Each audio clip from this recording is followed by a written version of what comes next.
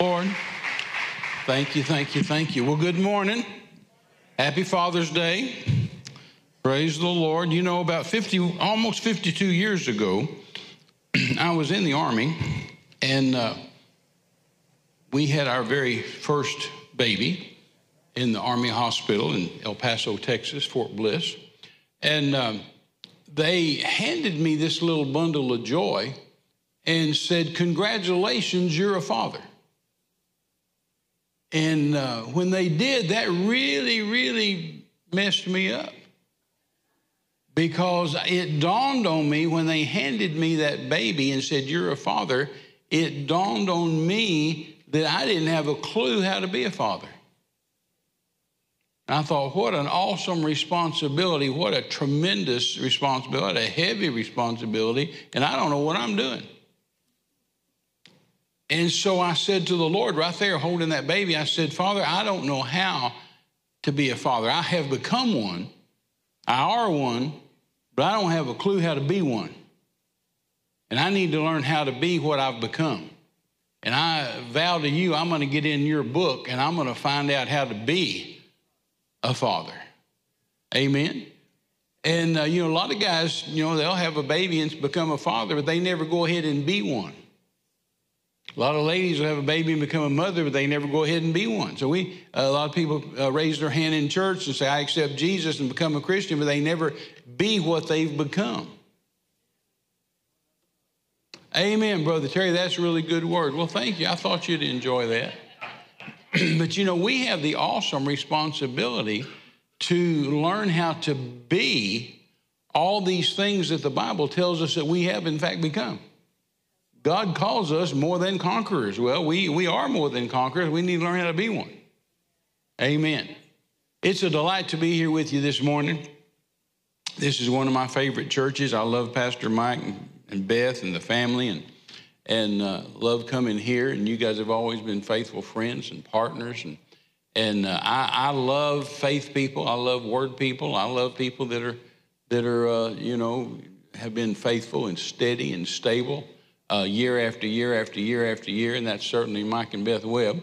And so I love it whenever we come here. I love it whenever we're around them and around you guys, and I love ministering here. So it's always a joy, and it's always an honor to do that. Praise God. And we're excited about being here, excited about what God's doing. We left Marietta yesterday, and it was 94 degrees, and got over here, and it was 64, so it's better over here. Praise the Lord. And, of course, we're from Texas. We're used to being hot, but my goodness, what a surprise that was last night. So anyway, well, stand up with me if you would, please. There's product out there on the table, resources that'll help you, that'll bless you. I didn't go out there and look and see what my office sent, but I know that there's no theory back there. There's not anything that I think might work. I know that's all 55 years of third world missionary evangelism that I know for a fact works.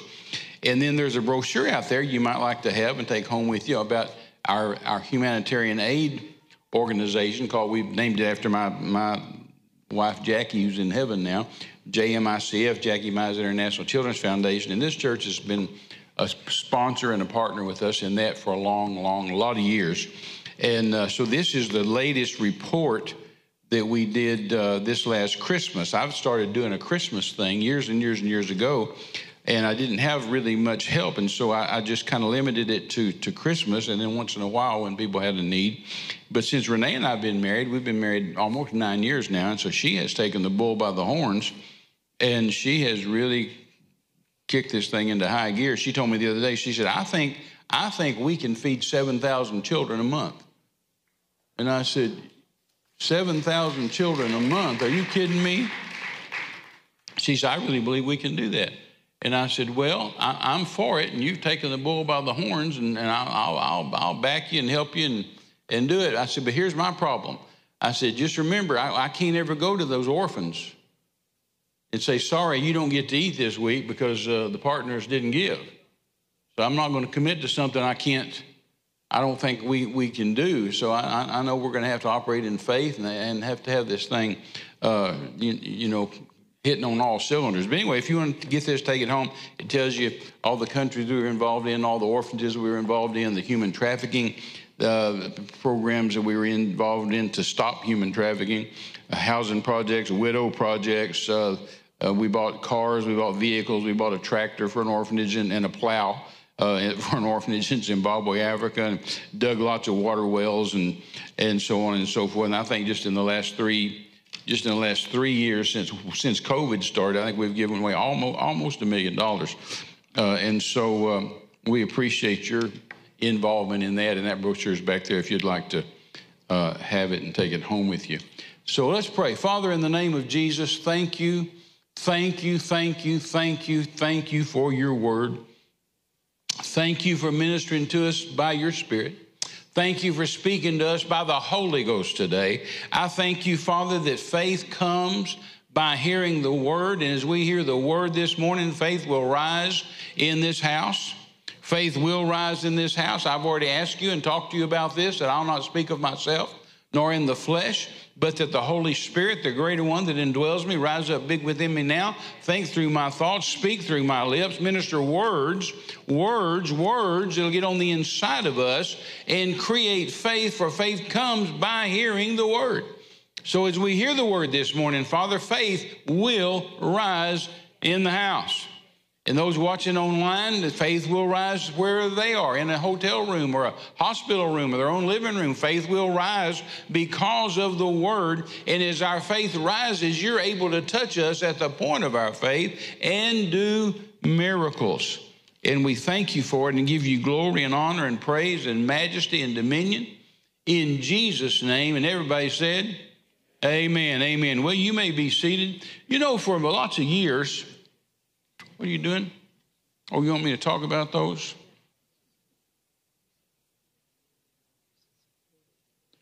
Renee just corrected me. She said it's $250,000. Well, I'm in faith. I'm thinking $1 million. $250,000. Well, let's go ahead and do the $1 million. Amen. Let's speak it in, call it in, declare it in. There's 11 CDs in this series on spiritual authority. You know, there's been a number of people documented that have called us over the years or contacted us and said, Brother Terry, I've got stage 4 cancer. I'm dying. The doctor says there's not any chance, any hope, and I don't have a lot of time. And in fact, Renee and I, just before we got married, we've been friends for 40 years, but just before we got married, she called me and said there's a lady in her church that I had known forever and ever as well. And she said she's got cancer of the bone. It's stage 4, blah, blah, blah. Doctor said no. And I said, well, Renee, I will send her, and it won't charge her. I'll just send her this series on spiritual authority. And I said, tell her to eat it. It's not listen to it one time, put it away and say, that was cute. That was a nice little point Brother Terry made. But eat this thing. I mean, get it on the inside of you day and night, night and day. And she did, and MD Anderson pronounced her completely cured of cancer. And that's happened a number of times with people with stage 4 cancer, but it's not something you just listen and say, okay, that's nice. I mean, God's word is meant for us to just get into and get on the inside of us and have it squirting out our eyes and our ears and our nose and our mouth, and just talking the word and doing the word all the time. And there's been numbers of cases now of people that very same thing has happened to, and I've just sent it to them for free. When they contact me and they say, I've got cancer, or please pray. And I said, well, I'll tell you what I'll do. I'll send you this, and I'll send it to you free as my gift to you, but you have to promise me you're going to eat it. You're going to listen to it. You're going to get into it day and night, day and night, day. And every one of those people that we've done that to, they've been pronounced cured of cancer. So that's it's just a word, but there's 11 CDs in here, so that's a lot of homework. And then our old book, More Than Conquerors, is back there and available to you. The Iron Did Swim is a tremendous message that the Spirit of God gave me quite a while ago. It's all about the supernatural. And then there's T-shirts out there. This one is one of my phrases I say all the time, God still uses available mud. And I'm glad he does still use available mud. Amen. But anyway, there's things out there. There's things back there. They'll help you. They'll bless you. We brought them for you. We didn't bring them for me. And they will be a blessing to you. And when you get them on the inside of you, it's going to make the difference. Amen? Amen? I mean, it is going to make a difference. You know, we are Christians. That's a different category. That's a different animal. That's a different citizenship. Paul said, you're not just mere men. Are y'all here? You're not just mere men. In other words, you don't think like your neighbor. You don't think like the guy at work. You don't talk like them. You don't think like them. You don't act like them. You don't live like them. You're from a different planet. You know, you're living on this planet, but your citizenship is heaven. You operate by a different set of rules, by a different set of laws. You don't operate like everybody else does. Things that are true for them aren't true for you. You live on a higher plane. Amen? And you know, for a number of years in America, I've hated, Mike, for people to ask me over the last probably 10, 12, 15 years. I've just hated for people to ask me at dinner. I go preach somewhere and then go out to lunch, go out to dinner, whatever. And they'll say, somebody during the meal will say, now, Brother Terry, how do you find the church in America? And I've hated that because my answer is not good. And so I'd usually try to change the subject and try to get them going somewhere else. And, you know, if they just pin me down on it, and I said, well, I don't think it's doing too good. You know, I'm not happy with the church in America. It's not, you know, what it needs to be, not what it once was. And so I've been disappointed and upset about America itself. We're under attack. Everybody say we're under attack. And we need to understand we're under attack. The church is under attack. You know, the devil's plan is smite the shepherd and scatter the sheep. And the more he can do to scatter the sheep, the better off he likes it. But that's not God's plan. Are you here? And Brother Hagin used to tell us this. He would say this to us all the time. I know he said it to Mike a gazillion times and said it to me personally and said it from pulpits all over everywhere. He'd say this. He'd say, now, boys, if you want to know what makes the supernatural happen in church, if you want miracles to happen in church, if you want the Holy Ghost to show up in church, he said, it will be when the unbelieving believers leave. Now listen, they're believers, they're Christians, they love God, they're coming to church, but they're not believing. And so at some point during the service, they get done, they get through, and so they leave. And Brother Hagin always says, when the unbelieving believers leave and the believing believers stay, the Holy Ghost shows up and does miracles. And I've discovered that's true over all these many years. And over the years, the church and the devil has tried to just shorten the services and shorten the services and shorten the services and shorten the services until we're just like the church down the street. You know, for years and years and years, we knew that there weren't going to be any miracles in the Baptist church or the Methodist church or the Presbyterian church or the Catholic church or whatever church is down the road. We knew there weren't going to be miracles there, but they were going to be at the Pentecostal church or at the Word church or the Faith church. And then about 10, 12, 15 years ago, that all stopped and we became like them. We used to make fun of them because we'd say, you know, they got to get out at 12 so they can get to the restaurant. And we go ahead and stay till 2, and by the time we get to the restaurant, we don't have to wait in line. We just walk in and eat. We said that a lot, and it was true. And we said, you know, they're not going to have any salvations. They're not going to have any healings. They're not going to have any miracles. They're not going to have any move of the Holy Ghost. And so we did. But, you know, over the years, we just started trying to act more and more and more like them. And now, man, we try to get out, you know, so we can beat them to the restaurant at 12. And we don't have any miracles anymore either, or any move of the Holy Ghost either, or salvations either, or filling the Holy Spirit either. We just like everybody. God never intended us to be like everybody else. And so there's what I've always called in churches, what I call surface noise. Surface noise is like when you're preaching. I'm a guest speaker. I show up in the church. And when I'm preaching, and whatever time they're usually used to getting out, Y'all don't get scared. I'm not talking about preaching long today, and I know Beth's already given a disclaimer that I will. But and she's the pastor, one of the pastors. So I've got, she confessed it. So if I do it, because she spoke it into existence. Longest I've ever preached in one service is 10.5 hours. But I don't feel that anointing today. But I didn't then either. But there gets to be a time when the people are used to getting out. And so when the clock hits that time, it doesn't matter what the preacher's doing, they're through.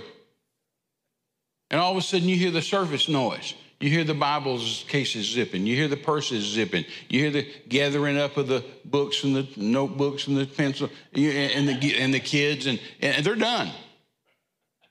And so if they're done, then the preacher figures, well, if they're done, I might as well be done because they're not listening anymore. No sense in me preaching. And so there's been this surface noise all these years that I've just hated because I see what it's done to the church. But you know what? About a year ago, that stopped, in my meetings anyway. All of a sudden there was no surface noise. In church after church after church after church after, all over California, all up into Oregon, all over on the East Coast, all up and down the West Coast, all in the middle of the country. It doesn't matter where I've gone for the last year, solid year, from June last year to June this year, there has been no surface noise. Of course, today could be the first day, maybe today. But there's been no surface noise, and the people haven't left. The believing believers have stayed, and the Holy Ghost has moved. I can tell you're excited about that. Amen. And Renee can tell you it's true. It's absolutely true. There's just been no surface noise. There's just been nobody. And I've tried to quit time and time and time again in church after church after church after church, and people yell out and say, don't stop, keep preaching, keep going. I was in one church, and the guy behind the camera back there was doing like, every time I started to stop, he'd be doing like this, and it's just happened over and over and over and over and over. And we just did 12 services in North Carolina a couple of weeks ago, 2 services a day, Monday through Friday, and then the Sundays on each end, so 12 services. And I mean, every service, those people just sat there and wouldn't leave. And they'd holler, don't quit, don't stop. And I mean, we had miracles and had miracles and had miracles. Had one medical doctor came in on a cane, and he threw that thing down and walked up and down the platform, several steps on the platform. He walked up and down, gave us a testimony from a medical position of what all was wrong with him and what he couldn't do and how God had healed him, and just had marvelous, wonderful miracles. But we gave time to the Holy Ghost, and we gave time to the Lord, and there was no surface noise and no shutting down and quitting. I think that the church is going to have to come back to that. Now, I'm not saying preach long for just have a long service. Nobody wants a long service if nothing's happening. Nobody wants to hear a guy stand up here and flop his jaws if nothing's going on. But when the Holy Ghost is talking, we need to give place and give time to it. Amen? Amen? Amen? I want to share a word with you that the Lord gave me quite a while ago. I've been preaching it a lot this year. And then I heard Bill Winston preach the other night, and I went to Nancy Dufresne's, Renee and I went up to Nancy Dufresne's camp meeting in Marietta this week, and we just got there for the last 2 nights, and Dr. Bill Winston was speaking. And I sat there on the front row and listened to him preach on Thursday night, and I was absolutely embarrassed. And I leaned over to Renee and I said, I don't know whether to be happy, sad, proud, mad, or just embarrassed, because he was preaching the same thing I've been preaching. And I mean, it was like I could sit there with my notes, He'd start to say something, I'd lean over to Renee and tell her where he was going next. And I hadn't heard him preach it. He hadn't heard me preach. But you'd swear we were using each other's notes. So, the Holy Ghost is just saying some things. And so I want to talk to you about this, and I didn't get it from Bill Winston. I got it from the Holy Ghost, and he didn't get it from me. He got it from the Holy Ghost. But I want to talk to you a little bit about where are you from? Again, you're not just mere men. You're not just earthlings. You're not citizens of this planet. We don't think like, talk like, act like, live like everybody else. We're not subject to the beggarly elements of this world. We believe in a supernatural God. Amen. Now, I go all over the world. I've seen all the dead gods. They're not worth anything. God said about those dead gods, he said, those other gods, they're no gods. He said, they have eyes and can't see, and ears and can't hear, and mouths and can't speak, if they have throats and can't make a noise. But see, our God is a supernatural, miracle-working, creative God. And there are two worlds, and we Christians seem like we haven't figured that out. But the Apostle Paul makes it real plain to us that there are two worlds. There's the earthly world, and there's the heavenly world. In 2 Corinthians 4:18, Paul says it like this. It almost sounds like double talk if you just read it straight across and don't stop and think about what he's saying. But Paul said in 2 Corinthians 4:18, he said, while we look not at the things we can see. What? He said, we don't look at the things we can see. He said, but we look at the things we can't see. What?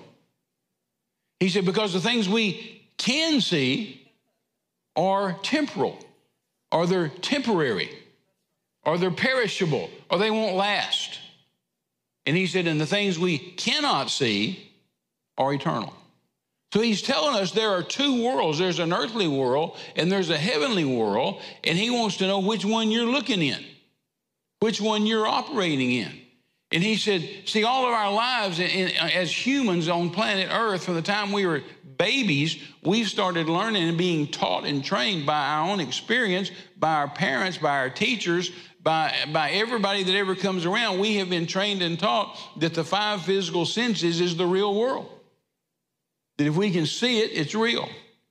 If we can smell it, it's real. If we can taste it, it's real. If we can hear it, it's real. Whatever is the five physical senses, then that's real. I can see that chair. I can touch that chair. So therefore, it's real. Now, Paul said, no, don't look at that. He said, don't look at what you can see. He said, you're on a lower level. If you're just believing what you can see, then you're missing it. He said, we don't look at what we can see. We look at what we cannot see with the physical eyes. We look into the spirit world. He said, because what you can see, what you can smell, what you can taste, what you can touch, he said, those things are temporary. Those things are perishable. Years ago, I did lots of missions conferences. I was a young missionary, and I'd come into the States, and I'd do missions conferences. And every time I'd do one, I'd go down to a local print shop, and I'd have hundreds, sometimes thousands of stickers printed up. And I'd have them about this wide and about that long. And they had one word on them, all capital letters, one word, perishable. And I'd go in that missions conference and I'd pass those out to people. I'd give them 100 or take however many you want. You want 100, you want 50, you want 200, just take them. And go home and start taking those and sticking them on everything at the house, because everything at the house is perishable. Stick one on your car, it's perishable. Stick one on your clothes, they're perishable. Stick one on the furniture, it's perishable. Stick one on the jewelry, stick one on the bass boat, stick one on the guns, on the fishing gear. Stick one here, stick one there. Everything you can, put one on your head. It's perishable. How many of y'all have looked in the mirror lately and realized that you don't look like you used to? Are y'all here?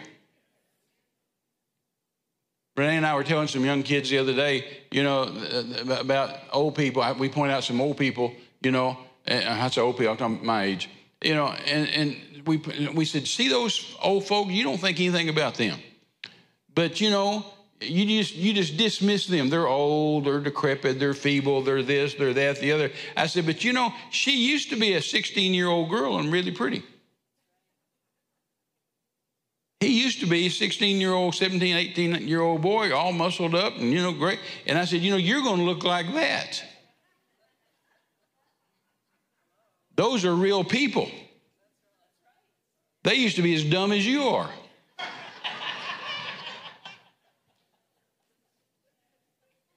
But see, it's perishable. Everything you can see, taste, smell, touch, feel, it's perishable. You know, people buy, I get tickled at people going and buying a new car, and then they'll go to, when they buy a new car and they pull up to a Walmart or a Costco or something, or a church, they'll park way out in the parking lot so nobody will dent their car, you know. And they just all uptight. I mean, for weeks and weeks and weeks, they're just uptight that somebody is going to scratch their. And I used to tell people, just kick a dent in it when you get it over with, and then you'll sleep better at night. Then just get it over with, because it's going to get some scratches on it. It's perishable.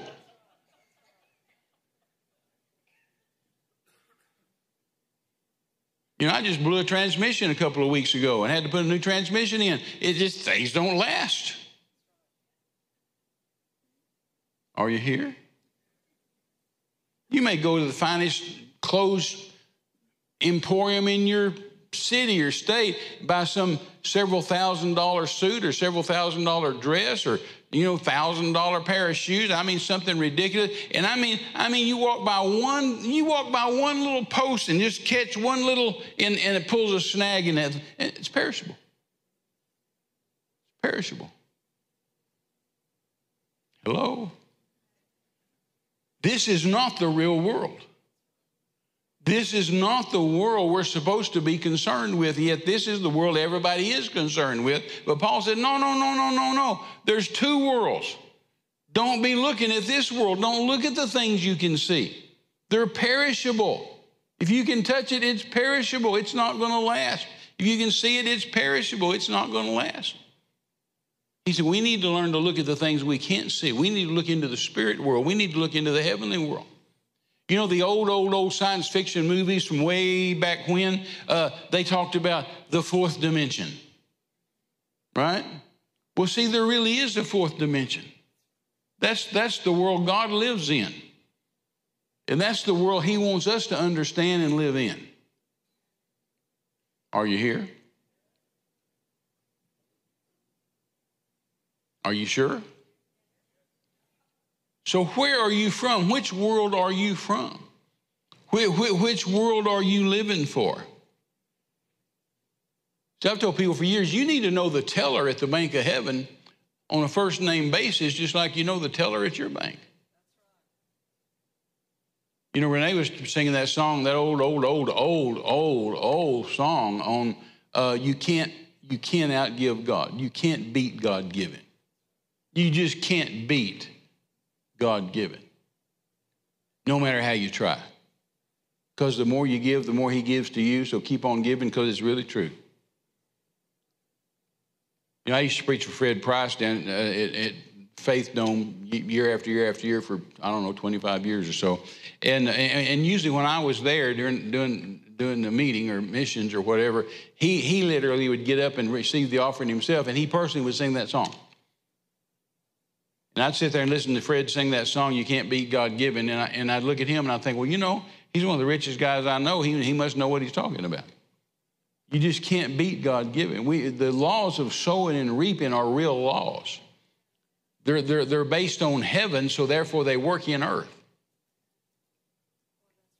God said to Noah and the 8 people that came out of the boat, God said to them after they out of the ark, he said, now I'm giving you 4 immutable laws, 4 unchangeable laws, 4 laws that are incapable of change as long as time remains. These are laws of God. As long as time remains, there will be seed time and harvest. God thought that up. Nobody's ever going to change that. He said there'll be heat and cold, there'll be night and day, and there'll be summer and winter. As long as time remains, whether you like it or not, you can't change any of it. That's going to happen. Those are immutable, are laws that are incapable of change. God thought up sowing and reaping. God thought up giving. God thought up planting and harvest. He invented that. No farmer invented that. God invented that. And because it's a God law, a supernatural law, a heaven law, then it works in the earth. Y'all sure are quiet today. You know, I preach a message and have for 50-something years now called Living to Give. And Living to Give is a lifestyle, not just a sermon, not just a message, but it's a lifestyle that I learned as a young, green as a gourd missionary. I learned from a missionary who became my spiritual father, and still is. He'll be 101 years old in August, and right now I'll be down there for his birthday party in Mexico. But I learned Living to Give from him. His name's Wayne Myers. And it's a lifestyle of giving, living on planet Earth with the purpose of blessing somebody. Living on planet Earth with the purpose of giving. I'm here to give. I'm here to bless. I'm here to lift. I'm here to love. I'm here to care. I'm here to share. I'm here to embrace. I'm not here to get. I'm here to give. It's a lifestyle. And when you start operating that way, then when you give because you can't help it, then you'll receive because you can't stop it. You know, if you go home today and take the kids or the grandkids out in the backyard and cut up a watermelon and hand it to them and let them eat it and they spit the seeds out, pretty soon there's going to be a watermelon vine growing. Just accidentally. Just accidentally. Why? Because it's a law.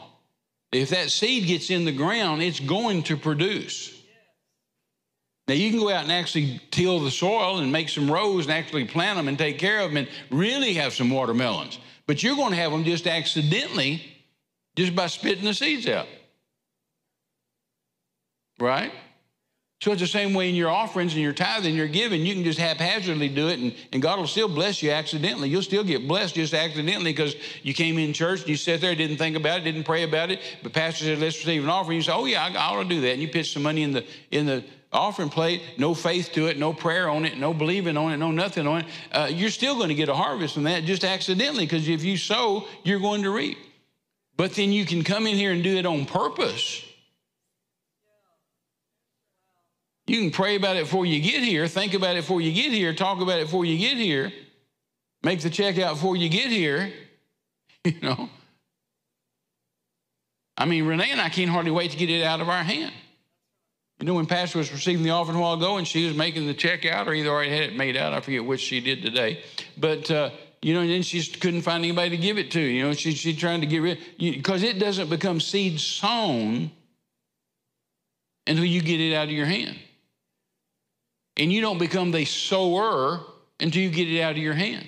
Once it comes out of your hand, then it becomes seed sown, and you become the sower. And the Bible tells us that when the sower sows the seed and it becomes seed sown, that God will take the seed sown and bless the sower back with a harvest.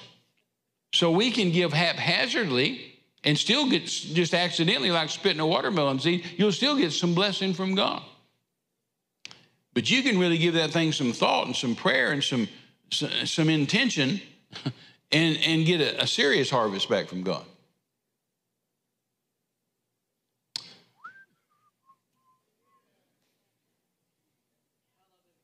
Praise the Lord. See, where are you from? Which world are you living in? Which world are you looking to? Which world are you thinking about? Which world means the most to you?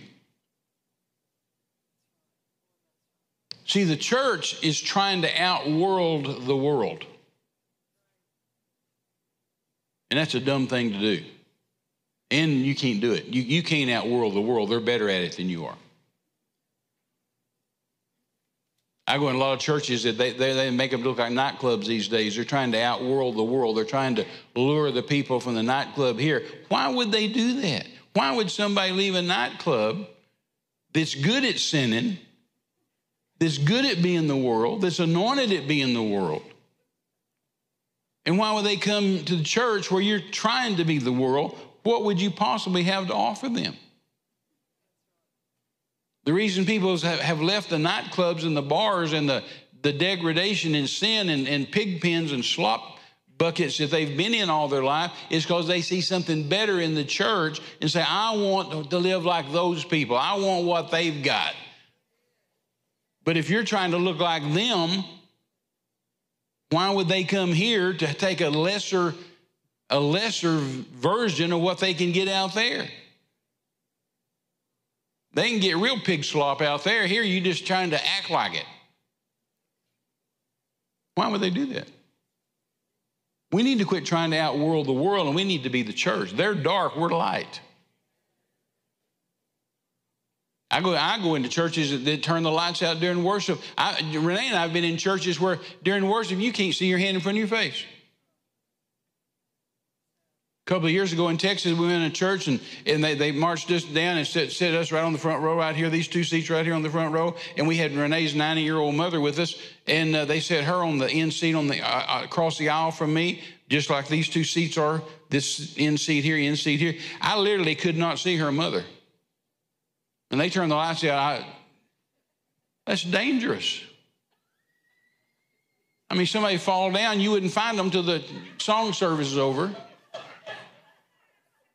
Or kids trying to find their parents. Or how about human traffickers just come in and take your kids and you wouldn't even know it, the church is over. Why would you turn lights out in church when there's not a scripture anywhere in the Bible that says God's dark? Everything in the Bible says God's light. Now, I know why you do it at the bar. I know why you turn the lights out at the bar and the nightclub, because that woman you're with isn't your wife. I get that.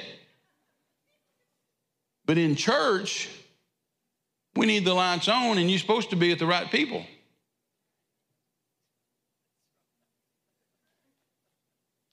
We need to quit trying to outworld the world. See, the church has gotten so desensitized because of Hollywood. Hollywood has desensitized everybody because Hollywood does a great job, fabulous job, tremendous job, first-rate job, excellent job of special effects. So Hollywood is the master at the spectacular and the master of the sensational. Boy, Renee and I were in a hotel room the other night. We turned on a movie, and I tell you what, cars were blowing up when it doesn't even make sense. I mean, cars going down the road and it blowing up, and it goes over and up in the air and turns over 3 or 4 times and lands over there in that lane over there, and 18 different people run into them, and then they flip and it's fire and blowing up and stuff, and then they shoot somebody and brains and blood splatters all over the wall, and it's sensational. It's spectacular. And so the church has gotten desensitized to that, to where in our minds, in the back of our mind, we're wanting God to be sensational and spectacular. And we read all those miracles in the Bible, and we just kind of get bored with them and say, that's not sensational. There's no special effects. That's not spectacular. No, it's miraculous. See, God doesn't want to be sensational. He doesn't want to be spectacular. He is miraculous. He doesn't want your life to be sensational. He doesn't want your life to be spectacular. He wants your life to be miraculous. And miraculous is better because miraculous is real. That other stuff is fake. Amen? All those cars blowing up, going down the highway for no reason, that's fake. They don't really do that. You know, years ago, I was taking my grandsons hunting. I had several grandsons with me, I think 4 of them. And they were all, this big, and I'm taking them deer hunting. And early in the morning, I was in the van or the Suburban, whatever I was driving. And we stopped at a Cracker Barrel. Of course, California didn't hardly have any Cracker Barrels. We stopped at this restaurant called Cracker Barrel. And I fed them breakfast. And as we were walking out of Cracker Barrel, I saw a rack of CDs of movies. And they had old TV shows on there that I grew up on as a kid. Some of you gray-headed folks don't know what I'm talking about. They had The Lone Ranger. They had Roy Rogers. They had Rin Tin Tin. They had Lassie. And I said, wow, guys, look at this. You guys will love this. So I bought all those. And we got in the vehicle, and I opened one up, and I stuck it in the tape player or the video player or whatever, the CD player, and I took off down the road. And they watched that for about 15 minutes, and they said, Papa, do we have to watch this? I said, what? Don't you like that? And they said, no, it's boring. Because, see, when the Lone Ranger shot somebody, he always shot the gun out of their hand, and there's not a speck of blood anywhere. Never. I was watching Gunsmoke last night. Matt killed 3 or 4 people. There wasn't a spot of blood anywhere. Nobody had any blood. But he killed every one of them, man. I mean, killed them deader than a doornail. Not a speck of blood. But now if that was Hollywood today, why, there'd be blood splattered everywhere. And they said, no, it's boring. Because there's no special effects. There's no spectacular. There's no sensational. So they were bored. Does that make sense? And see, if you don't watch out, the church gets in that situation with these marvelous, marvelous, marvelous, marvelous supernatural acts of God in the Bible, and we just say, that's not near as sensational as Hollywood could do it. I remember telling the Lord one time years ago, I lived in Tulsa, and I said, Lord, if you'd let me run things, if I was you, thank God I'm not. If I were you, I said, I would tell Oral Roberts, or Dad Hagin, Brother Hagin, where the Ark of the Covenant is. I said, I know you know where it is. I mean, Indiana Jones found it. Surely you know where it is. And I would show Brother Hagin or Brother Oral where it is, and they could bring it to Tulsa and put it at the campus of ORU at the prayer tower, open it up. There's the 10 Commandments. There's Aaron's rod that budded. There's the showbread. And people could come from all over the world and go in there and see that. And it would prove you're really God, and people would believe in you. Wouldn't that be cool? And he said, no. He said, that'd be sensational. And that'd be spectacular. And he said, I'm not interested in that. I want people to believe that I am, and that I am a rewarder of them that diligently seek me. I'm a faith God. I want faith people. I'm not interested in proving that I'm God. See, if he wanted to prove he's God, he could do some stuff. Isn't that right? But he's not interested in that. He wants you to believe what you don't see. He wants you to believe in that other world. He wants you not looking at this world, what you can see. He wants you looking in that world, what you can't see, because this world is temporary and that world is eternal. And he's much more impressed with you if you believe something you can't see. He said to Thomas, stick your hands in these holes. Stick your finger in these holes. Put your hand in this hole on my side. And be not faithless, without faith, faithless, but believing. Thomas fell down and said, my Lord and my God. And he said, Thomas, you believe because you've seen. He said, blessed are they that have believed and haven't seen. Well, he wasn't talking about Peter and Mary and James and John. He wasn't talking about the staff. They didn't believe nothing. None of them believed it. Not even his own mama believed it. When he said, I'll be back in 3 days, you'd have thought they'd have gone out to the cemetery with their guitars and tambourines and Kentucky Fried Chicken and video cameras and just had camp meeting till he blew out of the grave. Not one of them was there when he got out of the grave 72 hours later. Not one of them, not even his own mama. She didn't believe it. He was talking about you. Blessed are they that believe and haven't seen. If you believe in Jesus and you haven't seen it, then God's all excited about you. But if you're just believing stuff you can see, God's not. He doesn't think much about you. Are y'all here? So where are you from? Where are you from? What world are you from? Where is your citizenship? What are you looking to? What are you thinking about? What are you praying about? What's real to you? Because if you want to hook up with God and you want him to hook up with you, you're going to have to start looking at that other world.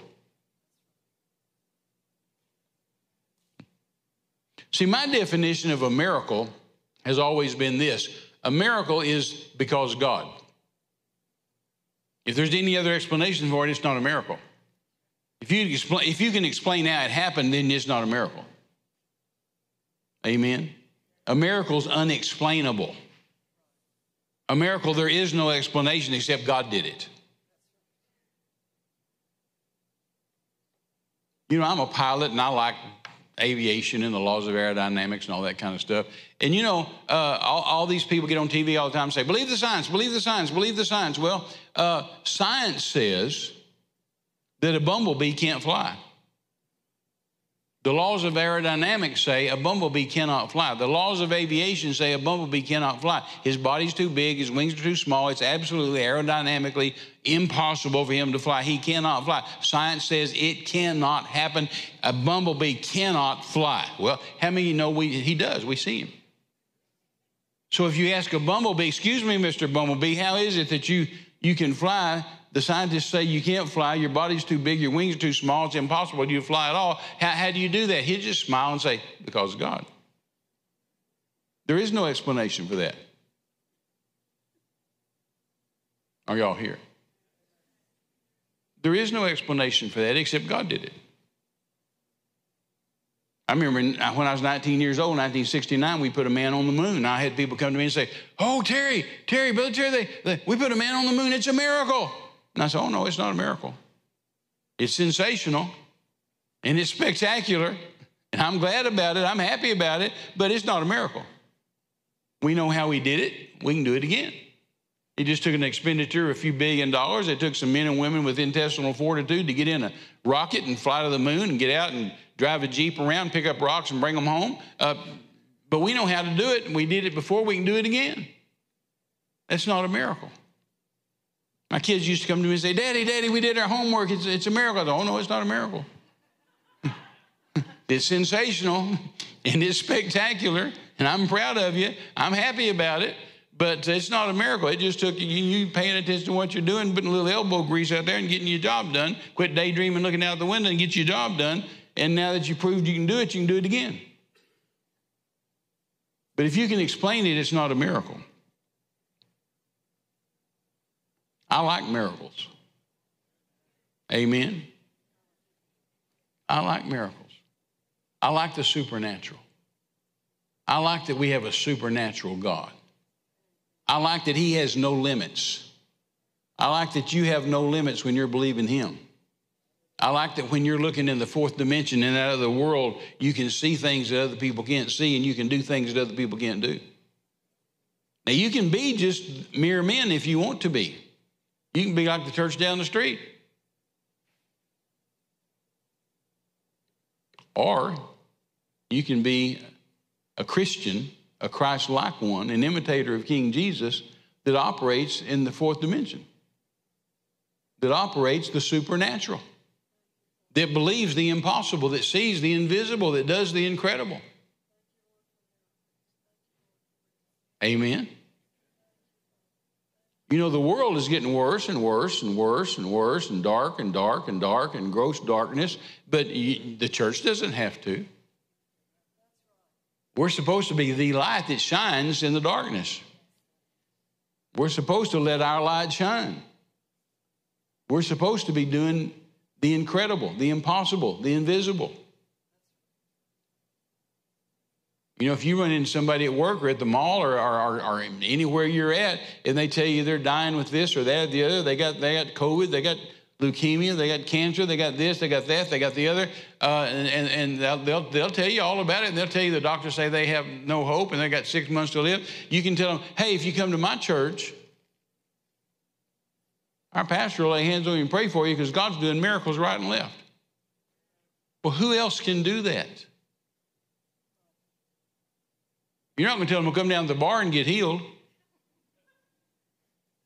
You're not going to tell them to come to the ball game and get healed. You're not going to tell them to come to the movies and get healed. No, the only place they're going to get that is from God. Doctors saying, hey, there's no hope. We can't do anything for you. Well, yeah, but God can. Well, how's that possible? Well, it's not. It's supernatural. It's incredible. It's invisible. It's that other world. Or you can just be mere men, live like everybody else, talk like everybody else, think like everybody else, be limited like everybody else. The economy is getting worse and worse and worse and worse. You know, dear Lord, I got here the other day and saw California gas prices.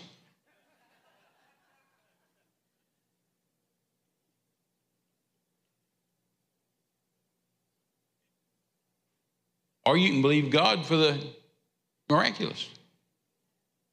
Amen. I was listening to an old tape of John Osteen preaching at Brother Hagin's camp meeting decades ago. And he said, I don't care if gas goes to $1 a gallon and bread goes to $1 a loaf. God's going to take care of us. And I think, oh, Brother John, if you could see it now. But God's still going to take care of us. It doesn't matter what it costs. Now, if you're mere men, it does matter what it costs. People use this term, I live on a fixed income. Don't ever say that. Don't ever say that. I'm on a limited budget. Don't ever say that. What world are you living in? What world are you looking to? If you're looking to God, it's an unlimited budget. It's not a fixed income.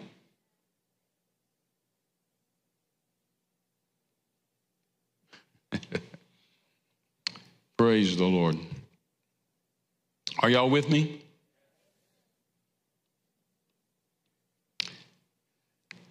Jesus, in John chapter 8, you don't have to turn there. John chapter 8, 58, he said, before Abraham was, I am. And the people said, what? What? You're not even 30 years old, and Abraham's been dead for centuries.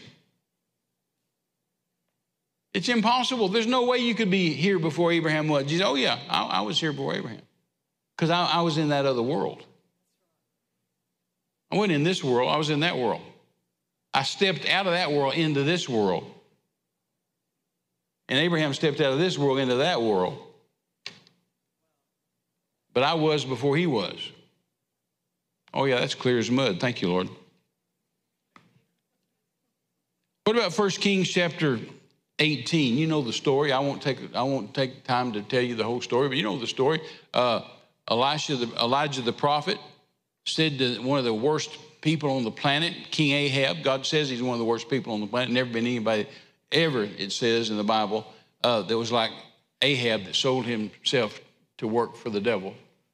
And the prophet said to Ahab, he said, let's just prove whose God is God. How long are you going to halt between two opinions on who's God? Baal's God, Jehovah's God. Let's just prove it today. Of course, there's a drought. The prophet has spoken, said it's not going to rain until I say so. So it didn't rain for 3.5 years. So there's right in the middle of a drought. And he said, gather all those prophets of Baal. See, the Bible says that Jezebel, his wife, Ahab's wife, Jezebel, says that she had 450 prophets of the groves that ate at her table, and 400 prophets of Baal. Now, these are 850 Satanists and one preacher. And the preacher said, let's just prove whose God is God. And Ahab said, how are we going to do that? And he said, gather up all those prophets that eat at your table every day. Gather up those 850 Satanists and bring them here. And I don't know why Ahab did it, but he did. He did what the prophet told him to do. Brought them there. And then Elijah said, okay, let's kill a cow and put it up there on the altar. And let's build an altar, put a cow on top of it. And you 850 witch doctors and sorcerers and soothsayers and prognosticators and fortune tellers and demon-possessed idiots, y'all call on your God, call on Baal. And you tell him to send fire from heaven. And you can take as long as you want. You can pray, you can sing, you can cry, you whatever you want to do. I'll just wait. Y'all just do what you do until you get through. And if Baal sends fire from heaven and consumes the altar, consumes the sacrifice, I'll denounce Jehovah and serve Baal. He said, but that's not going to happen. He said, so when y'all get tired and y'all get through and y'all get done, he said, then I'll call on Jehovah God and he'll send fire from heaven and consume the altar, and then y'all can all serve Jehovah. And so sure enough, they did. Those guys, man, they cut themselves. They ripped their clothes. They cried. They carried on. They went on for hours. Well, I just started making fun of them, saying, maybe you need to get louder. Maybe your God's hard of hearing. Maybe he's asleep. Maybe he's gone on vacation. Finally, they just wore themselves plumb out and said, okay, we're done. And he said, okay, you ready for me to do it? And they said, yeah, it's your show. And so he said, okay, dig a trench. They dug a trench. He said, bring barrels of water and pour. And I mean, they poured water on there. You know the story. Poured water on there until the altar was soaked, the cow was soaked, the ground was soaked, the trench was full of water. And then Elijah called on Jehovah. And fire came from heaven and consumed the sacrifice, consumed the altar, consumed the ground, consumed the water in the trench. It was all. And then that prophet just took the sword and killed all those guys. Now, that's a hard job for one man to kill 850 guys. But he did. How did he do that? Supernatural. What do you think those guys, what do you think 850 guys were doing while he was killing them? They're not just sitting there letting him.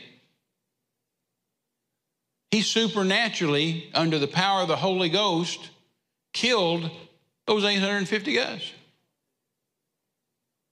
Now, my question is, when we read that, you've known that story all your life, all your Christian life. You've known that story, and you've probably never given it any thought at all. You just kind of see it in your head when you read it. You just kind of see a little lightning bolt come down. No. It was fire from heaven. Where did it come from? It came from that other world. That other world's just right here. It's just right here. Any Star Trek fans, you know? Beam me up, Scotty. Remember the beam me up, Scotty? And they'd get in this little teleporter thing, and they would dematerialize, and then they'd materialize somewhere else. Well, God thought that up. Spock didn't think that up. Scotty didn't think that up. Captain Kirk didn't think that up. Hollywood didn't think that up. God thought that up. And God, in Christianese, in Christian language, we call that translating. Philip was translated from way out in the desert, and then it says, and he was found over in Azotus preaching. Well, God translated him. God beamed him up, Scotty. God dematerialized him here, materialized him here. He stepped out of this world here into this world, and then he got over here to Azotus, and he stepped out of that world back into this world, and there he is. Amen. But that other world's just right here, and it's very, very, very, very real. But we've got to be aware of it. We've got to be aware that that world is more real than this world, and that world's eternal, and this world's temporary. Amen. So it wasn't just a little lightning bolt. It was fire from that other world that consumed all of that. And then whenever he did that, Jezebel sent him a tweet. She tweeted him. It was her last tweet. And she said, I heard you just killed my 850 prophets that eat at my table. And this time tomorrow, you are a dead man. And if you're not a dead man by this time tomorrow, then so shall the gods do to me. In other words, they'll kill me too. Boy, she should have never said that. That was her last tweet. And you know the story about her, 2 Kings chapter 9. Jehu went riding into town. The Bible says she heard this coming into town, so she plaited her hair and painted her face, and she ran over and threw the windows open to look at him, watch him ride into town. And he rode into town, and he looked up there and saw her in the window and saw a eunuch there, a soldier there next to her. And he said to that soldier, throw her out the window. And that soldier grabs her and throws her out the window. The Bible says she fell at Jehu's feet, and the blood splattered up on his horses, and the blood splattered up on the wall. And then Jehu just ran over her with his chariot. Add insult to injury. She should have never tweeted that message. Are y'all here? Where'd that fire come from? It came from another world. Where'd that strength of Elijah killing all those 850 guys, where'd it come from? It came from that other world. The Bible tells us Samson killed 1,000 men with the jawbone of a donkey. How in the world, where'd that come from? How'd that happen? What were those 1,000 soldiers doing while Samson's killing them with the jawbone of a donkey? It's supernatural. You can't do that. Right? We don't give much thought to it. We say, oh, Samson killed 1,000 men, job on a donkey. Yeah, think about that. That was supernatural. That was otherworldly. It came from the fourth dimension, the other world. Are y'all still here? Miracle after miracle after miracle after miracle after miracle in the Bible. And we just kind of bypass them, you know. What about in Exodus 17, whenever Moses is out there with 2 to 3 million people and they're thirsty, there's no water anywhere, and God said, hey, we're thirsty, the people are thirsty, what are we going to do? And God said, take your staff and hit that rock. And he hit the rock, and water pours out and had enough water for all those 2 to 3 million people to drink. Well, that water wasn't in that rock. Where did it come from? Where did it come from? It came from that other world. That other world's more real than this world. Amen?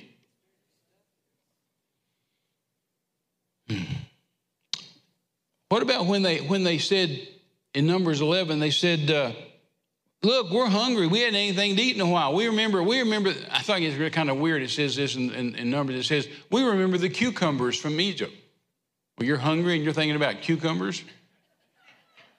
They said, we remember the cucumbers from Egypt and the melons and the leeks and the onions and the garlic. We remember that, and we're hungry. And they were fussing at Moses, and Moses fussing at God. And God got pretty bent out of shape about it. And he said, I tell you what, you want some meat? I'll give you meat. He said, I will give you quail, and you'll not eat it for 5 days, and you'll not eat it for 10 days, and you'll not eat it for 20 days, but you'll eat it for a month until you are fed up with it, until it's coming out your nose. Y'all ever read Numbers chapter 11? He says, you'll eat it until it's coming out your nose, and you're fed up with it and don't want any more, because God wasn't happy with them. And it says, if you go read that, it says that God brought quail up out of the sea. Quail don't live in the sea. Where did they come from? They came from that other world. Hey, I'm a quail hunter. Come on, man. I go kick some bushes around or take some dogs out with me, and, you know, I bust a covey of quail, and there may be 10 in a covey or 15 in a covey, maybe even 20 in a covey, but enough to 3 million folks. The Bible says God sent the quail up from out of the sea, and they were stacked 3 feet deep, 2 cubits, 3 feet. A cubit's 1.5 feet. They were stacked 3 feet deep, a day's journey that way, and a day's journey that way. So in other words, it takes you a day to walk that way and a day to walk that way, and there's quail 3 feet deep the whole way.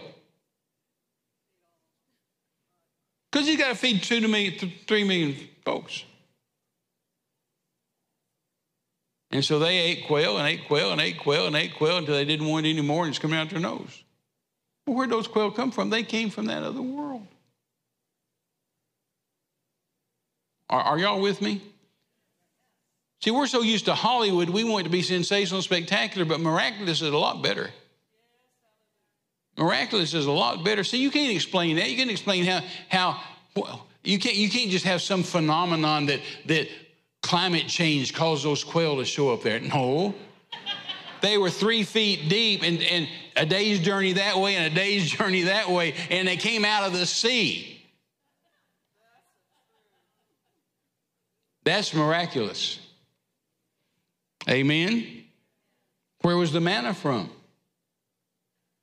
They ate manna for how many years? 40 years. 40 years. Every day of the week except the Sabbath. Every Sabbath it didn't fall. Where did it come from? It didn't come from a manna tree, manna plant. It came from that other world. I'm trying to get you to realize there's another world. And it's right here. It's just as close to you. Every time an angel showed up in the Old Testament, every time an angel showed up in the New Testament, where do you think they came from? I think Christians think that when the angels showed up and all those different times when the angels showed up, that they just have these big old wings and they just been flapping for several light years from heaven to get to where you're at. No, they just stepped from that world to this world. And then when they got done doing what they're supposed to do, they stepped right back into this world and they're gone. Acts chapter 12, Peter's in prison. There's 14 guards guarding him. There's 2 guards in the cell with him, 2 guards outside the cell. He's chained with 2 chains. The doors are locked. He's in the inner ward of the prison, the second ward of the prison, and an angel walks in. How did he do that? He walked through the wall. He just stepped out of that world into this world. Kicked Peter in the side and said, "Get up, Peter." The chains fell off supernaturally. The angel did that. He told Peter, "Get your shoes on, get your clothes on, come with me." And when they left, they went through the door. The angel didn't go through the door. He just stepped out of that world into this world, but now he's got Peter with him, so they went through the door. And they walked through the prison, and the Bible says when they got to the great iron gate of the city, it opened of its own accord, supernaturally. Then they got a couple of blocks down the street, and the angels pat him on the back and say, "Hey, buddy, I got to go. I'll see you later." And then he just stepped back into this world, and he's gone. He didn't just start flapping and fly back to heaven. Oh, he just stepped out of this world into that world. The Bible says after the crucifixion, all the disciples had seen Jesus except Thomas, and so they were all together, John chapter 20, and all of them except Didymus, Thomas called Didymus, had seen him. Thomas hadn't. Thomas said, "I won't believe unless I can put my fingers in the holes and hand in the side." And it says the windows were shut, the doors were shut and barred, and Jesus appeared. Where did he come from? The doors are shut, the windows are shut, they're barred. He just stepped out of that world into this world. He said, "Hey, Thomas, put your fingers here, put your hand here." On the road to Emmaus, the Bible tells us that after the crucifixion, 2 disciples are walking on the road, going back to Emmaus, and Jesus just appeared. Where did he come from? He stepped out of that world into this world. And he said, "What's going on, guys? You seem kind of depressed." And they said, "Oh, are you just a stranger? Don't you know what's been going on? Don't you know what horrible things have been happening?" He said, "What things?" "Oh, well, Jesus, they took our rulers took him and crucified him and buried him. We thought he was the Son of God. We thought he was the guy to come to change everything. And he's dead." And it says that Jesus started in the Old Testament, started way back and gave him all the scriptures in the Old Testament concerning himself. And it says that their hearts burned within them. And then they got to Emmaus, and it says that Jesus acted like he was going to go on. He acted like, "I'm just going to keep on going." And they told him to come in the house. And he came in to eat with them. And whenever he did, he reached over and took that glass and turned it upside down. He took that bread and broke it. And when he did, they said, "We've seen that before." And it says their eyes were open and they realized who he was. And when they did, what happened to him? He's gone. He's gone. He sat there at the table, and all of a sudden he just stepped into that world and he's gone. So they got up and ran all the way back to town and said, we've seen the Lord. He is risen indeed. Right? But he didn't get up and he didn't eat dinner and then get up and thank him for it and then walk on his way and call him an Uber and leave. No, he just stepped out of that world into this, and he's gone. See, we need to go back and relook at all these miracles in the Bible and start asking ourselves, every time we read one, start asking us, how did that happen? Where did that come from? See, we bypass them because they're not sensational, they're not spectacular. No, they're miraculous.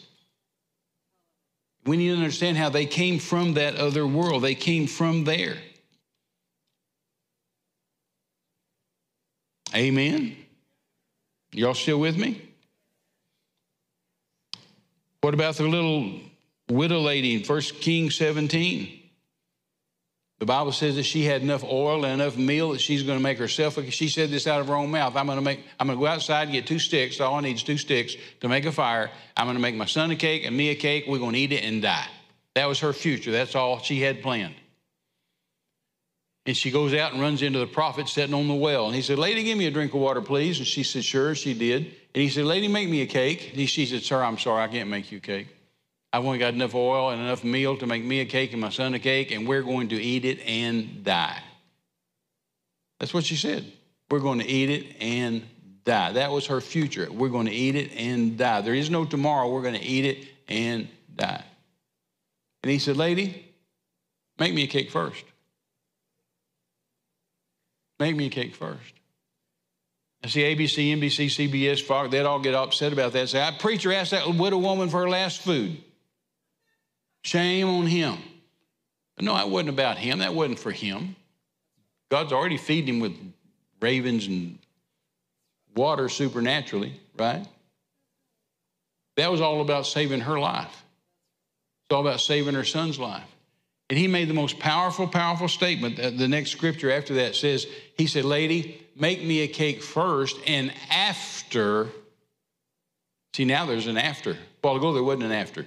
She said, we're going to eat it and die. He said, no, make me a cake first, and after, make yourself a cake and your son a cake. So now there's an after. Now there's a future. And lo and behold, she did it. She made the prophet a cake, and she had enough for her son and enough for herself. So she thought she had enough for 2 cakes. She had enough for 3. And so the Bible says, King James says, he moved in with her. Scandal in the church. Preacher shacks up with a widow woman.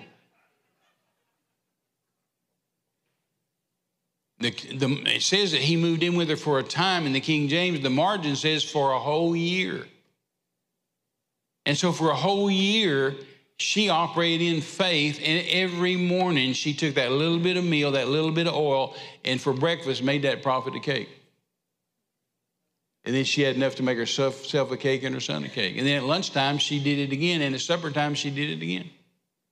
And that went on for a year. And she had to do it in faith every time, in faith, in faith, in faith. Well, my question is, where did the meal and oil come from? Where did it come from? She only had that much. Where did it come from? It came from that other world. We, because we're desensitized by Hollywood, we want it to be sensational, spectacular. We kind of feel like that all of a sudden she walked in there and grabbed that meal barrel and that oil bottle, and it just started rumbling and shaking, and all of a sudden oil started squirting everywhere and meal started squirting everywhere. They're up to here. No. It was a faith thing. Every time she had to do it by faith. They weren't just floating in oil and meal for a year. In fact, if they were, the neighbors would have killed them for it. The neighbors are starving. Amen. So where did it come from? It didn't come out of those crock pots, those pots. It came from that other world. What about the widow that came to the prophet and said, hey, my husband's dead. I'm a widow woman, and I got 2 sons, and we're in debt. And my husband left us in debt, and so the creditors are going to come put my sons in jail. And he said, lady, what have you got? So you got to have something God can multiply. You got to have something you can plant. You got to have a seed. She said, well, I got a little bit of oil. He said, that's enough. He said, go borrow pots. Send the boys out to borrow pots. He said, you borrow every pot you can. In fact, he said, and borrow not a few. In other words, borrow a bunch. Borrow as many as you can. And he said, when you do, shut the door and start pouring oil.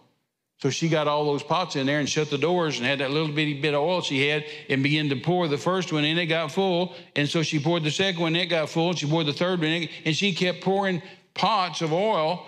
And the Bible says when she got to the last pot and it got full, the oil ran out. Brother Hagin always used to tell us it's the natural things that make the supernatural work. When you do natural things, it'll make the supernatural work. But when you run out of the natural stops, the supernatural stops. So whenever she didn't have another pot left and no more natural, then the oil stopped. What if she had 3 more pots? She'd have got 3 more pots full. What if she had 10 more pots, 100 more pots? What if she'd have made the boys go into a pot making business? I mean, the more pots she had, the more oil she'd have got. So she thought she had nothing and she had an oil well in her kitchen. Amen. And he said, now go sell that and live on the rest. Where'd that oil come from? Where'd it come from? She started pouring in here, but it was coming out of here.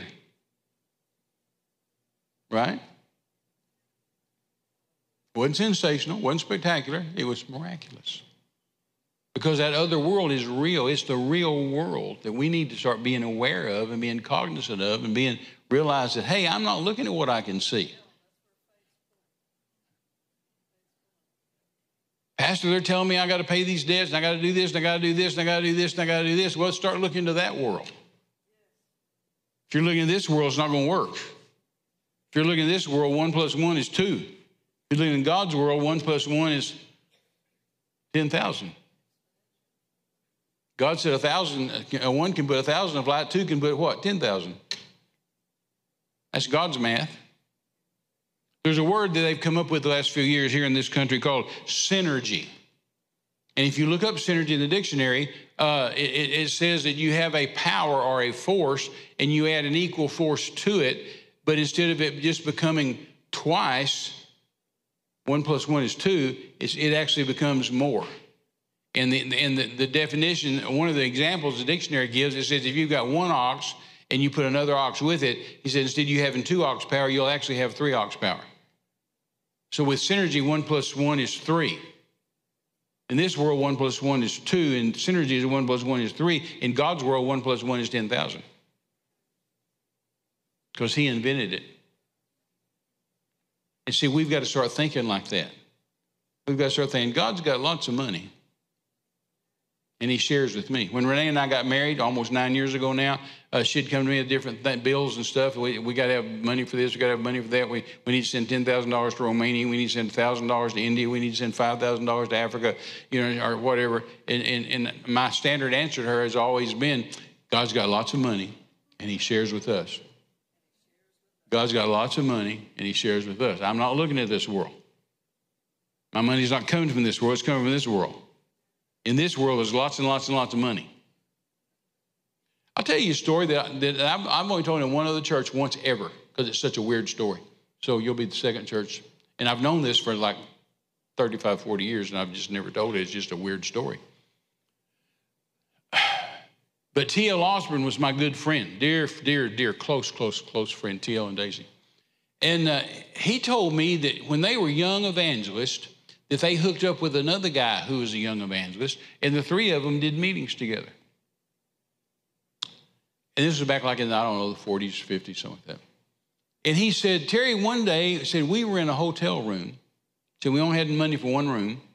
He said, so the 3 of us slept in the same bed. He said, I slept in the middle. The guy, Daisy slept on one side of me, and the guy slept on the other side of me, 3 of us in the bed. And he said, we had prayed because we had to have some money. We had 0 money. We were really facing some financial stuff.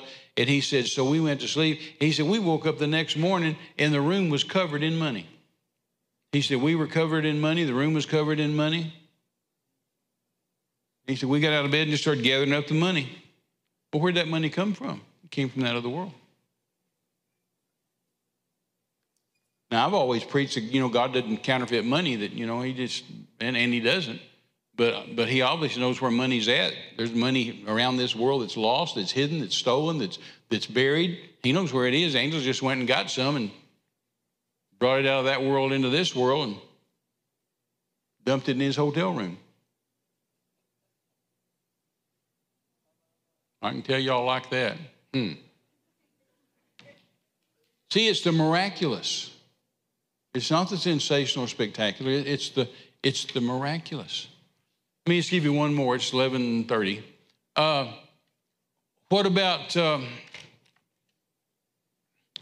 What about when Jesus came down to the seashore and Peter, who's a professional fisherman, has been fishing all night long? Now, in that part of the world and in that lake, the professional fishermen, the commercial fishermen fished at night. That's when the fish showed up, and that's when they let their nets down, and that's when they caught the fish at night. Then they sold them during the day. And Peter and his partners had fished. They were in the fishing business. They were professional fishermen. That's what they did. And they had fished all night. You know the story. And they had caught 0, nothing, none, no fish. So Jesus comes along and says to Peter, hey, can I borrow your boat to preach in? And he said, sure, help yourself. So while Peter's up there washing his nets down, Jesus gets in the boat and ministers. And so then, because he gave to Jesus and Jesus is going to give back to him, and so whenever he got through, he said to Peter, he said, hey, buddy, he said, launch out in the deep and let down your net. And Peter said, sir, I'm a professional fisherman. You don't know anything about fishing. I'm in the fishing business. That's what I do for a living. My partners and I, we're fishermen. That's what we do. We fished all night. And there are not any fish out there. Nevertheless, at your word, I'll do it. Be a waste of my time, but I'll do it. And so he launched out there and threw the net over, and you know the story. It wasn't sensational or spectacular, but it sure was miraculous. They got a net breaking, boat sinking, load of fish. He called to his partners. They pushed out. They let their net down. They caught a net breaking, boat sinking load of fish. I was talking to Rick Renner about this not very long ago. We was at breakfast and we was talking about it. And he said, you know, Terry, he said, they still have the original plans for Peter's boat in Jerusalem in the museum. And he said those boat designs have never changed. All these 2,000 years, they've never changed. The same boat, same dimensions as when Peter was fishing. He said, so we know what size it was. We know how much weight it carries. He said they carry 6,000 pounds before they sink. So if they got two boats at 6,000 pounds apiece, then started to sink, they caught 12,000 pounds of fish. Now, for professional fishermen, that's a pretty good haul.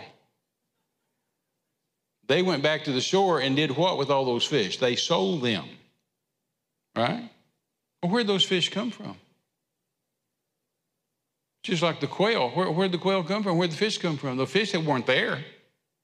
They hadn't been there all night. 12,000 pounds showed up at one spot. Where'd they come from? They came from out of the world.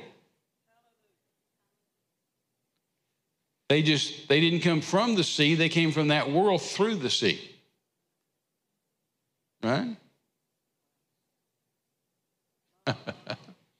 We're going to have to start being otherworldly minded.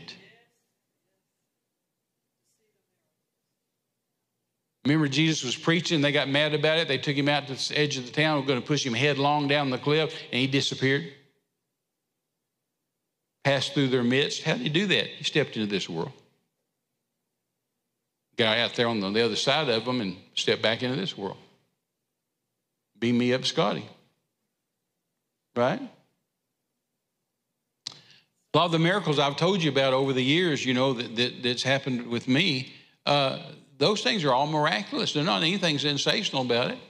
You know, I picked up the hitchhiker. He stuck a gun in my ribs. He said, I'm going to kill you. I said, you can't kill me. I'm a man of God. I got authority over you in the name of Jesus. And he shot at me 5 times at point blank range. The bullets didn't hit me. Well, how did that happen? Where'd those bullets go?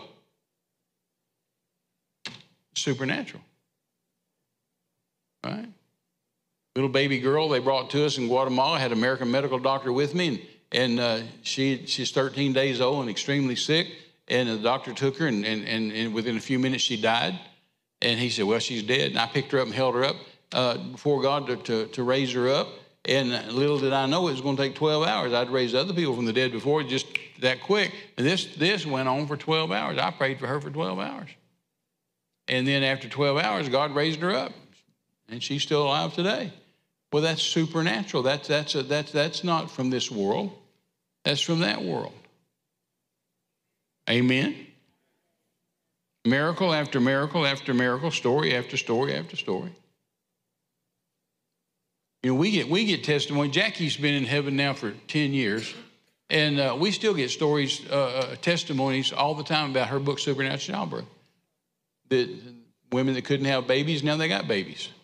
You know, the doctors told Jackie all her life since she was a little girl, you can't have children. Well, she told me that when we got married. She said, I can't have children. I said, oh, yes, you can. And I gave her a bunch of scriptures, and we had 4. And that ministry has just gone on and gone on and gone on all over the world. I mean, all over the world.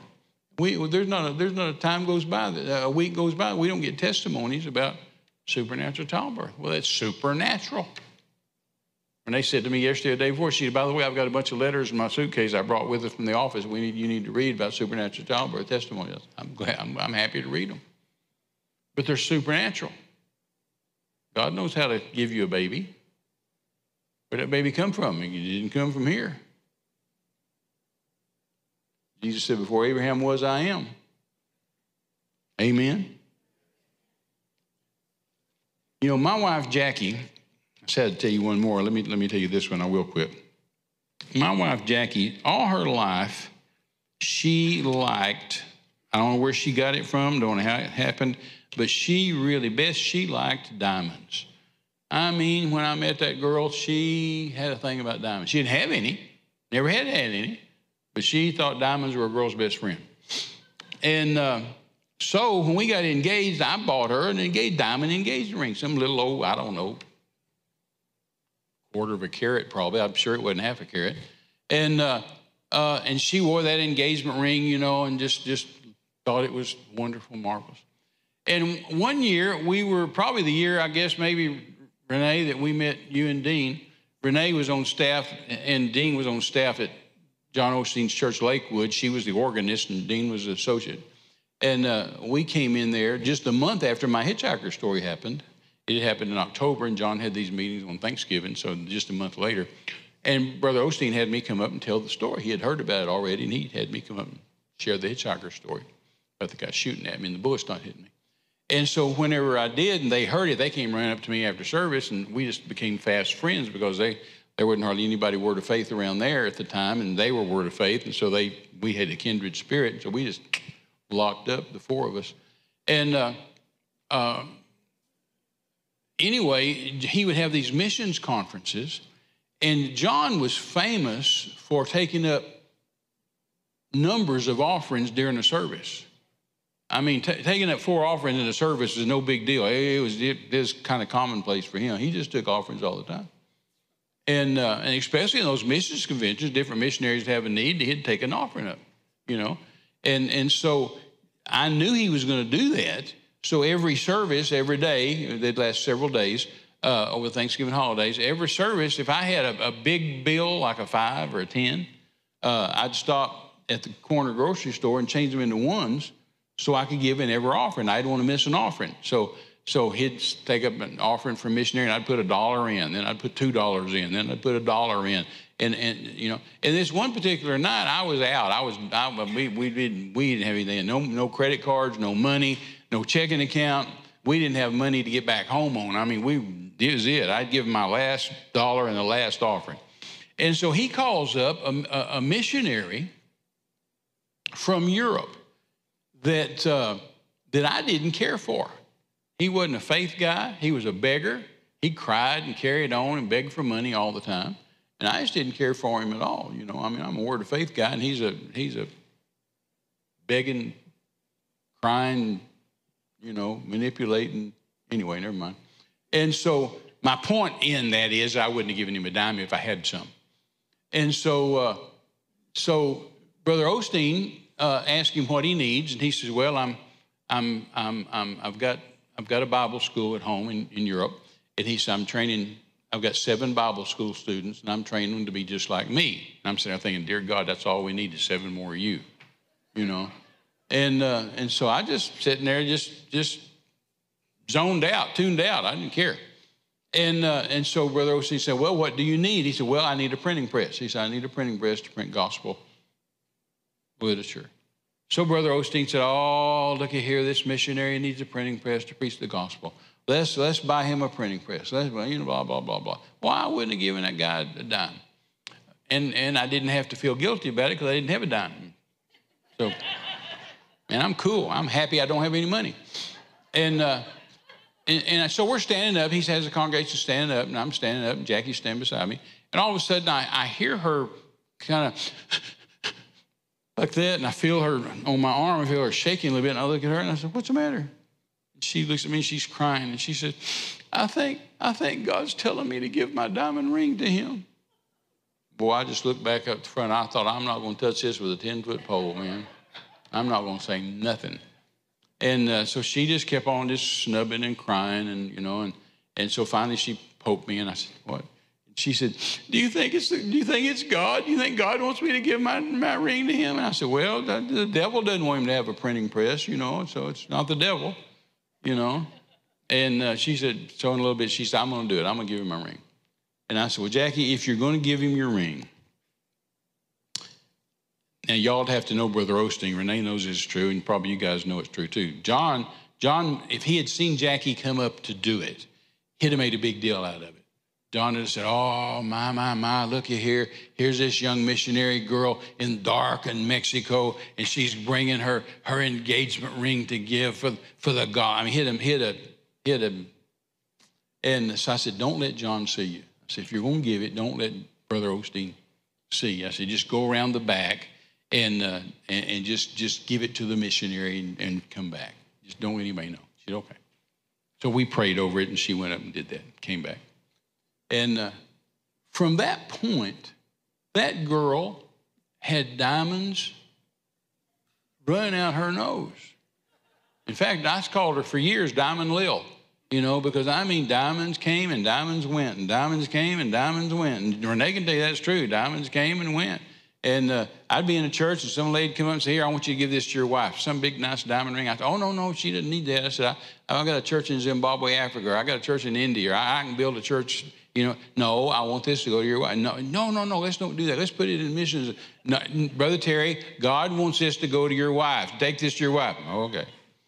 So, diamonds would come, diamonds would go, diamonds would come, diamonds would go. But her giving that little old dinky diamond that I'd given her turned into diamonds because it's just the law of God. Well, where'd those diamonds come from? Well, they came from that other world.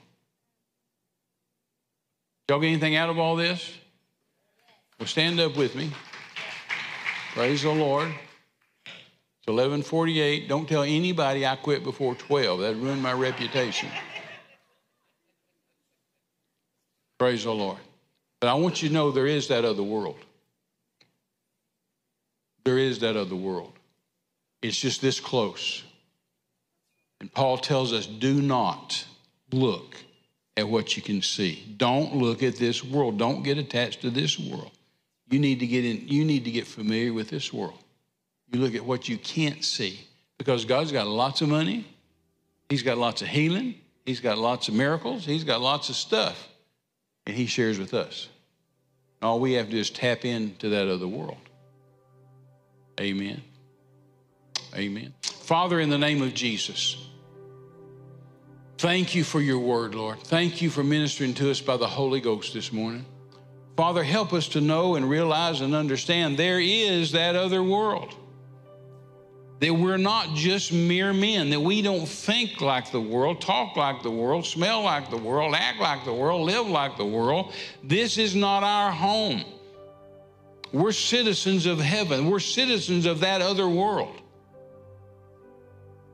And Father, we don't look. We absolutely go on a crusade here to do what Paul said, that we train ourselves to not look at what we can see and not be moved by what we can see and not be led by what we can see, but we're moved by the Word of God. We're not moved by what we feel. We're moved by the Word. And we don't look at this world. We look at that world. We look at the things we cannot see, because the things we cannot see are eternal. They'll last forever. Help us, Father, in our living, in our talking, in our giving, in everything we do, that we look to that other world. And we understand that other world is a limitless supply. There's no limits on the supply. There's no shortage of miracles. There's no shortage of finance. There's no shortage of healing. There's no shortage in your world, Father. And help us to understand that and to look into that other world and not be led by this one, but that one. To live not for this one, but for that one. To operate not for this one, but for that one. We're in this world, but you said we're not of this world. And so, Father, I thank you for it. I thank you for ministering to us by your Spirit. and that we constantly think the other world. We constantly think that. We think about the bank of heaven. We think about the healing of heaven. We think about the gifts of heaven. We think about the blessings of heaven. We think about the leading from heaven. We don't lock ourselves into this world because we're citizens of that world. And we thank you for it. I thank you for the miraculous.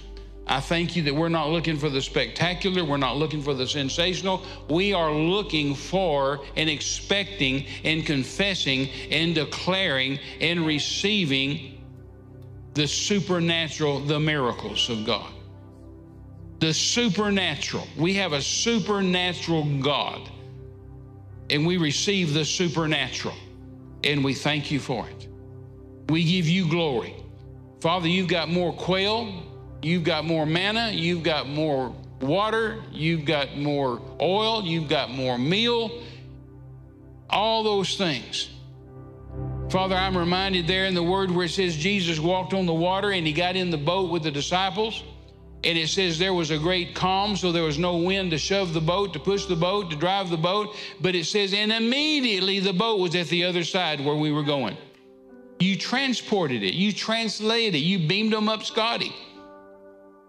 They went into that world and then back into this world. And there they were at the shore where they'd been trying to get to in the first place. You did it with Jesus. You did it with Philip. You did it with a whole boatload of guys.